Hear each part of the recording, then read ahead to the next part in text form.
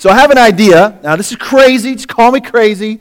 But what if we all took the offering money this morning, bought Powerball tickets, you know where I'm going, right? And then we'll tithe off of that, 10%.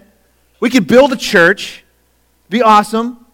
So I don't know. We'll talk with Dan, my financial advisor, see what he thinks. He's looking at me like, you're crazy. Don't even think about it. Now, make sure you sign in this morning, because if you're not on the list, you don't get a part of the winnings, all right? Just let you know. Just make sure you get your name on the list. Now, we're not going to do that, but I do think that that the financial piece is exactly that. So I encourage you to be a part of that. So last week, if you weren't here, we got a chance. We dove right into the beginning of the year. We drove into the Genesis of 2016, and we looked at the story, just kind of a highlight of the book of Genesis. And today, we're going to go into the book of Exodus. By the way, if you're a guest or a visitor here, thank you so much for being here. And if you're a regular attender, thank you so much for being here. We're just glad to see your face. Be sure today that if you are a regular and you're looking around and think, I see some new faces, please make sure that you introduce yourself and make them feel welcomed here at the church. It's a little cold in here, isn't it? Everybody feel that? Everybody feeling that? All right, I did send a note to the janitor on duty. He said, please let the powers that be, which Mr. Dorman's here, he's the power. He'll know somebody. He knows someone that can help take care of this. But it's on a system. It's on like a computerized system, and so you can't change it like the thermostat in your house that quick. So anyway, we'll get it taken care of. So last week we jumped in. We did Genesis. We looked at the beginning of God's story and how it's the revelation of God and His story with us as mankind. We looked at the sovereignty of God, the sinfulness of man, and the promise of redemption. Praise the Lord for that. And this idea that God is in control, even in the midst of great chaos in our life, God is in that. He's in control. We saw God's faithfulness to Abraham and his family. We see Abraham being blessed with a son named Isaac. And from Isaac come two sons, Jacob and Esau, and the blessing went to Jacob. And Jacob has 12 sons. 12 sons. And by the blessing of their father before his death, they all become the 12 tribes of Israel. Now Jacob had a favorite son. His name was Joseph. And Joseph was sold into slavery by his brothers because of their jealousy. Now, let me young people, maybe older people too, but just curious, would you be willing to admit this morning that you've considered that with your siblings? Maybe putting them on eBay or something, or Craigslist, just for sale, just to get rid of them. Nobody wants to admit that, right? But yeah, you're shaking your head. Yeah, I've thought that. No. I'm sure there are probably times when my sisters, when I was just a little guy running around acting crazy, they probably thought about that, giving me away or something. Probably wouldn't have got any money for me. They just gave me away. But I want you to remember these thoughts, okay, as we jump into the rest of this journey together. Remember the sovereignty of God, okay, in control. Think about the sinfulness of man, which is pretty easy to think about because all we have to do is just look in the mirror. We see that. Or just look in the news. But then don't forget the promise of redemption. The promise of redeeming this messed up world that we live in. So in this story of God's people, it's amazing how Joseph, this favorite son of Jacob, ends up, after being sold into slavery, he ends up being the second in command in Egypt. He gets this incredible opportunity, this power, this position, because of this series of God moments in his life, of times where he thought he was down and out and the game was over, but it wasn't over. God, because of His sovereignty and His plan of redemption, still, even in the midst of the sinfulness of man, had a plan to bring Joseph out of that, put him in the position for just a right time. There was a drought that ended up in the land where the rest of Joseph's family lived, and they were forced to come to Egypt to buy grain to survive. And guess who it was that they had to come and ask for the grain? It was Joseph, their brother, but they didn't recognize him. It had been so long, and he looked different, and he disguised himself. They didn't know it was him. And so I want you to consider this thought for a moment today. Joseph is faced with an incredible opportunity to exercise some justice. Because justice is when you get what you deserve. Now that, it stings a little bit, doesn't it? We've all experienced justice, when we get what we deserve. Or he could decide to give mercy and grace. You know, grace is when you get what you don't deserve. And mercy is when you don't get what you deserve. And so Joseph's brothers, the ones who sold him into slavery, they're standing before him needing grain to live, and he gets to pull the trigger on whether it's going to happen or not. Now, he messes with them a little bit in the story, if you read it. He messes with them a little bit, but his inclination is to bless them because I think really is because of the blessing that he has received, even in the midst of chaotic times. God has always been faithful to him, and because of that, he has the opportunity to be faithful to his brothers. And probably because of the love of his father, really. He's going to bless these guys. And so he messes with them a little bit, but then it says, I want you to look at Genesis chapter 45, real quick, if you have a Bible with you today. We do have Bibles provided if you need one. Genesis 45. So look at chapter 45, and we'll start at just verse 3. Joseph said to his brothers, I am Joseph. Is my father still living? But his brothers were not able to answer him because they were terrified in his presence. Then Joseph said to his brothers, come close to me. And when they had done so, he said, I am your brother Joseph, the one you sold into Egypt. And now do not be distressed and do not be angry with yourselves for selling me here, because it was to save lives that God sent me ahead of you. For 2 years now there has been a famine in the land, and for the next 5 years there will be no plowing and no reaping. But God sent me ahead of you to preserve for you a remnant on earth, and to save your lives by a great deliverance. Joseph's like, don't, it's okay. God's sovereign. He had a plan even in the midst of the sinfulness of man. He has a plan to redeem this moment. And God sent me ahead of you to help bring that about. All right, so let's jump over to chapter 50 real quick. Turn a few pages. Look at 50, verse 15. Chapter 50 of Genesis, verse 15. When Joseph's brothers saw that their father was dead, they said, okay, what if Joseph was just playing along, and what if he holds a grudge against us and pays us back for all the wrongs we did to him? And so they sent word to Joseph saying, your father left these instructions before he died. Now, I wonder if he really left these instructions, or if these guys are just making this up to keep Joseph from giving them some justice. It says, this is what you are to say to Joseph. I ask you to forgive your brothers the sins and the wrongs they've committed in treating you so badly. Now please forgive the sins of the servants of the God of your father. And when their message came to him, listen to Joseph's response. Joseph wept. His brothers then came and threw themselves down before him. We are your slaves, they said. Remember, I talked about it several different times, this huge word in Scripture. It's called the but word. When you see this word, sometimes it's so professed, like it turns the story completely around. And listen to this. But Joseph said to them, don't be afraid. Am I in the place of God? Listen, you intended to harm me. Here's that word again. But God intended it for good to accomplish what is now being done, the saving of many lives. So then, don't be afraid. I will provide for you and your children. And he reassured them and spoke kindly to them. This morning, I want to encourage you to think about something. How many times have you been in the place of justice or grace with someone about something in your life? Now, parents, we stand in this place a lot. And it's a huge responsibility. Now, there are times where justice is necessary to teach the lesson. I get that. And I have given out lots of justice in my home. My kids will all testify to that. But there are also times where you have the opportunity to blow people away with extending grace, things they do not deserve, but you give it to them anyway. And the number one reason is because you've received it yourself.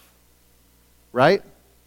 And as the people of God, as followers of Jesus Christ, we stand in a place of grace so often in our lives. And we have people, we come in contact with people we work with or we go to school with, and we could treat them the way they've treated us because it seems like that's just natural. Or we could extend grace to them in such a way that could totally change your relationship with them, in such a way that it could affect the way they see God. And we'll see this later on in the story of Exodus, how that turns out to be true in a couple different ways. I was telling this story, and maybe you've heard it before, and a lot of you haven't, but I was telling this story to a friend of mine last night. There's a gentleman that lived a few doors down from us in our little area here in Platte City, and he passed away. It's been several years now, and so I was just telling a story about how his wife, his widow, just left his truck sitting in the driveway, and it's just sitting there as a icon, if you will, of his life. And I personally thought, man, what a waste. It could have been given away and blessed somebody else, but it's just sitting there as a reminder of him. Well, several years ago, this man and two other guys in our community knocked on my door on a Sunday evening and basically told me, you have a couple of choices here. You can either move your basketball goal out of this community because these people are coming up and playing and interrupting our quiet little neighborhood, or we'll move it for you. And so, just as a man, the fight or flight syndrome kicks in immediately, and I'm thinking to myself, whoa, wait a minute. You're going to move my basketball goal? And I'm in my suit. I just come home from Sunday night service, looking very pastoral. And I wasn't feeling very pastoral at the moment. Like all of a sudden, he's like, what? And I'm like, oh, hey, listen, man, I pay taxes like you pay taxes. It's my basketball goal. If all the other basketball goals in the community that are in cul-de-sacs want to be moved, I'll move mine too. But until then, don't touch my basketball goal. Well, they're like, well, we'll see about that. Well, sure enough, about a week later, the city administrator comes along and puts a sticker on my basketball goal, which tells me I have to move it. So I had no choice at that particular point. So I put it right in the middle of the cul-de-sac. No, I didn't. I gave it away to another church, somebody else that could use it. Fast forward a few years later, this man, the one with the truck, the one that's gone now, he pulled around in our cul-de-sac on a snowy day with a trailer, and he got stuck. And I'm standing in my bay window looking out, and I see the guy, and what's my first thought? Justice. It's when you get what you deserve, pal. And I'm standing there, I'm thinking, all right, now I have a choice to be in a place of justice or in a place of grace. And my choice is to get my shoes and my clothes and get my shovel, and I go out and I shovel the guy out. He doesn't really say a whole lot. He knows who I am. I know who he is. And he says, thank you. I said, no problem, man. He drives away. And about 30 minutes later, I hear some noise outside my window, and it's this man with this tractor and a huge blade. And dude, in one swath, just clears out my driveway. Saved me all kinds of work.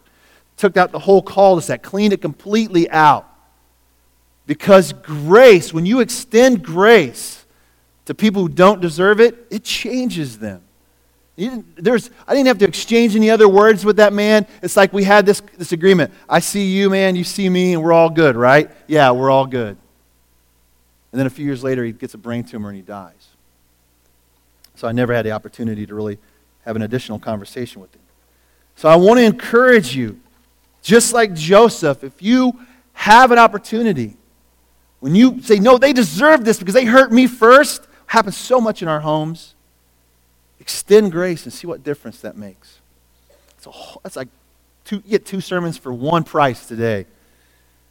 Now, 400 years later, look at the book of Exodus. 400 years later, the book of Exodus, it says that now Joseph, this is like verse 3 in the book of, or verse 6, book of Exodus. Now Joseph and all of his brothers and all that generation died, but the Israelites were exceedingly fruitful. They multiplied greatly. They increased in numbers and became so numerous that the land was filled with them.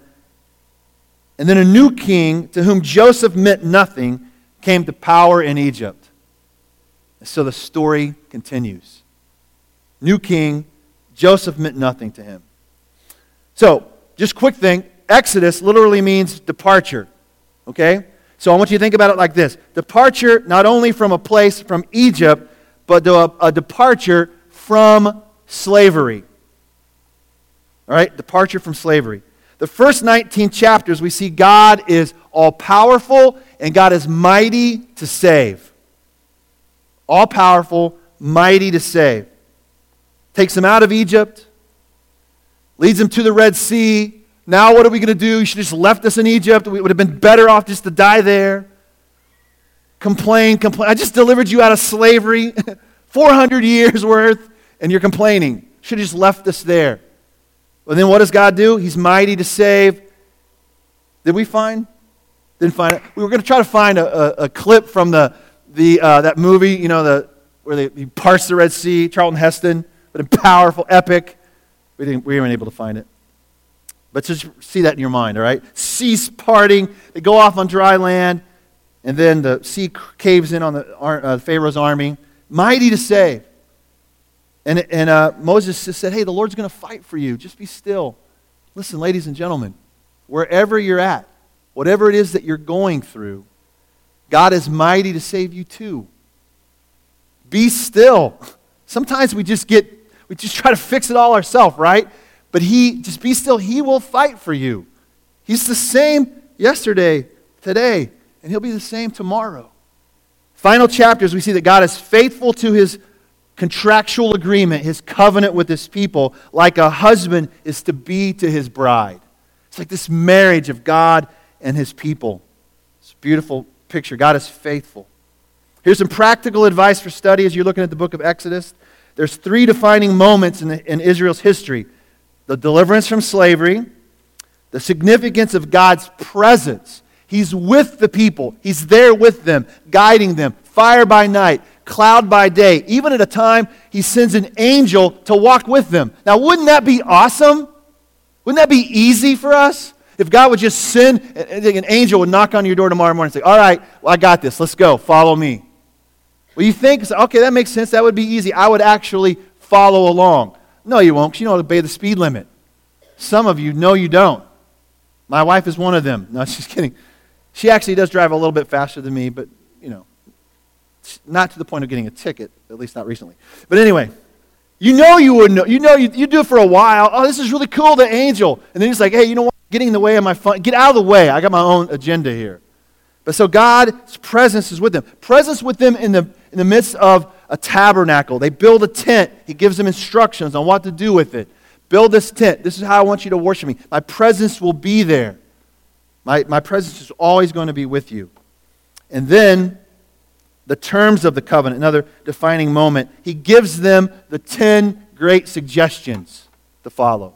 Right. 10 commandments. He said, these are the commandments, and I'm going to give you the way to live because I love you and I want to protect you. I want the best for you. Young people, if your parents have boundaries for you, thank them because it is to protect you and keep you safe. Color outside the lines, it gets a little messy. And if you don't believe that, just try it a little bit longer and you'll see that it's true. And there's boundaries for us as adults. They're there for a purpose. It's there to keep us safe. And the number one reason is because God loves you. He just does. He loves you. Here's some key chapters. Chapter 12. Turn in your Bible to chapter 12. Okay? I'm giving this to you just so that you can see. In this chapter, we are given the story of the Passover, which then gets transformed later on by Jesus into the Lord's Supper, and we remember Jesus' sacrifice, the giving of his body and the shedding of his blood. In chapter 12, he gives them instructions on taking a lamb and killing the lamb and taking the blood and putting it over the door frames of your home so that when the angel of death comes, it will pass over your home and he'll deliver you from death. So we're given a way there of how to have life, how to experience life, how to preserve our life. And then if you turn over to chapter 20, that's where he gives the law. He gives the 10 commandments. And you know in the story that Moses comes down the first time with the 10 Commandments, and he sees the people, he gets frustrated with them, and he just like throws a little tantrum, and he throws the tablets on the ground. I don't know what the Lord was thinking at that particular moment. Like, I just wrote those. What are you doing? Kids these days. You know, and so then he has to rewrite them again, and he gives them to them later. But 20 is where that's found. Now, modern day, if you're thinking, where is this all happening? It is southwest or southeast of Cairo, Egypt. If you look on a map, where Mount Sinai is, and southwest of Jerusalem. So that's where that was occurring at that particular time. So let's recognize in this story the sovereignty of God. Okay, God is in control, but also the responsibility of man. And maybe you ask yourself, and you struggle with this, how can those two things go together? If God is sovereign, all-knowing, and He's got it all worked out, it's going to happen the way He wants it to, then what's the point for us as people? Do we still have a choice? Absolutely. You have a choice.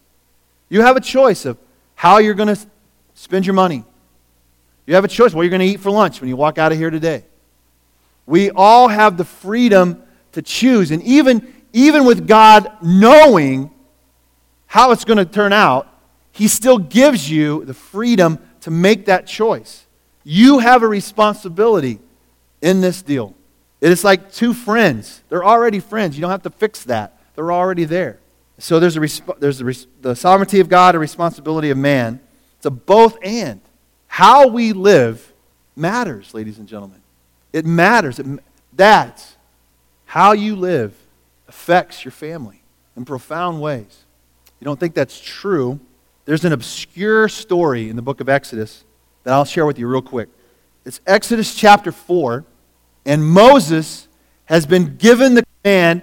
God meets him in the burning of a bush that is not consumed. He provides a sacrifice. He speaks to him, and God tells Moses exactly what to do, specific instructions. And Moses is on his way to confront Pharaoh for the first time. And in chapter 4, verse 24, there's this crazy story that I didn't even know was in there. And it says that God, when they stopped to rest on the way there, God was about ready to kill Moses. And I'm like, stopped, just kind of reversed. And I'm like, what? God was about ready to kill Moses. Well, you know, the next question would be, well, why? Why was he going to kill Moses? Well, it really comes down to this. Moses was not walking in obedience with God. And it was basically like, Moses, if you're not going to walk in obedience with God, I am not going to put you in front of my people and for you to expect them to do the same thing. Here's the deal. Moses had yet to circumcise his son. God had already given that covenant. So that's what you're supposed to do. But Moses had not done it yet. Now, if you're a young person and you're wondering what circumcision is, that's a great conversation you're going to have with your parents later on. I can't wait to hear about it. Let me know how that goes. But in this story, it says Moses' wife, who was not an Israelite, she was a foreigner, they must have had the conversation, right? Have you ever had a conversation as a couple, and I really think this is the right thing to do, and we're like, you're like, no, I don't really agree, but as the father, you're like, no, I know this is the right thing to do, but I'll just be honest with you, sometimes as guys, we just give in. I'm not saying that the women are always wrong. Please do not hear me say that. But I just think sometimes as men, we're called to lead and we become passive and we don't do it when we know it's the right thing to do. Jacob wrestled with that when it came to giving. And there's other things where it's like we know and we're just like, we step back. But God confronted Moses at that particular time. And in that moment, Zipporah, his wife, took out a knife on the spot, circumcised their son, and it says she took the skin and laid it on Moses' feet, in a sense, because of the shedding of blood to purify him so that God would relent. Now that's crazy. You've never seen that VeggieTale episode, I promise. At least, during regular scheduled programming hours, maybe late at night. But that'd be a great idea, right? A flannel graph, you know what flannel graphs are as young when we grown up. Hey kids, look at this story. No, that would scare kids. But you know what? Let me just be real with you, men. That should scare us. We are called to lead. And I came under some pretty heavy conviction. Yeah, I just used that word. When I read this story and realized the amount of responsibility God has placed on me, not only as your pastor, but as a father and a husband. Because how I live affects my children in pretty profound ways. And the people of Israel, God was trying to get across to them, how you live matters to the point where I will lay it out for you, how to live. And when they got it right, it had a profound effect on the people around them. Matter of fact, it says that Moses' father-in-law, Jethro, Bodine, if you know who that is, Jethro was so amazed at God's working in the Israelites' people's lives, it said that he sacrificed to that God. Like he became a believer because of the difference that God was making in their lives. Like how you live affects those people around you. It just does. Let's finish with this. If you don't get Exodus, then you will not understand the New Testament of the Bible. You will not understand this phrase that John uses in, I think it was John chapter 1, when John the Baptist says about Jesus, "Look, behold the Lamb of God who takes away the sin of the world." And you know what? That takes you all the way back to the Passover, when the shedding of blood causes the plague of death to pass over their homes. Because Jesus is the Lamb of God who takes away the sin of all those who have chosen to follow and believe in Him, to, in a sense, take the blood that was shed on the cross and apply it to our lives, our house, our body, so that we can receive the forgiveness of our sin, so that we can experience life, and then Jesus promises that the Holy Spirit will come and dwell inside of you so that He can show you how to live. You think an angel was cool to lead the people? What's even better than that is the Holy Spirit that comes to reside inside of you to guide your thoughts and your actions. Now, once again, that's His sovereignty, but you still have a responsibility to listen and to follow. Does that make sense? It's a pretty powerful picture, isn't it? In Philippians chapter 2, it says, Jesus did not consider equality with God something to be held on to, but instead it says He left. He came to be born as a baby, to take on the very nature of a servant, and to die on a cross, so that He could give us life and give us an example of how it is that we are supposed to live. The worship team is going to come. We're going to do one more song. And I want to be obedient to what it is I feel like God is asking me to do. And that is to ask you, is the blood of Jesus, the blood that He shed on the cross, have you applied that to your life? Are you here this morning and you say, I don't know that I ever really have? As a matter of fact, I would just ask if you just bow your heads. And if you just be honest with me this morning and you would say, you know, I don't know that I've ever really truly given my life to Jesus and ask the Christ to come and to forgive me of my sin, to live inside of me, to help me live out this life. If that's you this morning, would you just put your hand up in the air and say, I just don't think I've never done that. Just be honest. I just want to be real this morning. All right, it kind of gives me a feel for who's in the room. Well, maybe this morning you come with a different need. Maybe you need to pray about a situation that's going on in your life where maybe you haven't given grace yet and you need to. Maybe like Joseph, you're in a place of authority and you need to extend some grace. Maybe it is to your spouse, to a friend, coworker, maybe a fellow student that you go to school with. Maybe children, you guys are here today and you need to extend some grace to your parents. Listen, in Scripture, God gives us a choice. He calls us to, in a sense, step towards Him. Moses almost blew it because he knew what he was supposed to do, but he didn't do it. So maybe this morning there's a need or something that you need to just bring to the Lord. And so we do offer an invitation for people to come. You need someone to pray with you. There are people here in our church that would be more than happy to pray with you. I was thinking about this thought yesterday. I mean, I love sports like anybody else. I love the Chiefs. If the Chiefs were to score a touchdown, you would get on your feet and you would cheer. If God is placed something on your heart and He's calling you to something, would you get on your feet and would you come and pray? Just an encouragement this morning. So whatever you feel like the Lord's doing in your heart today, respond to that. Be obedient. Meet Him and watch how He meets you.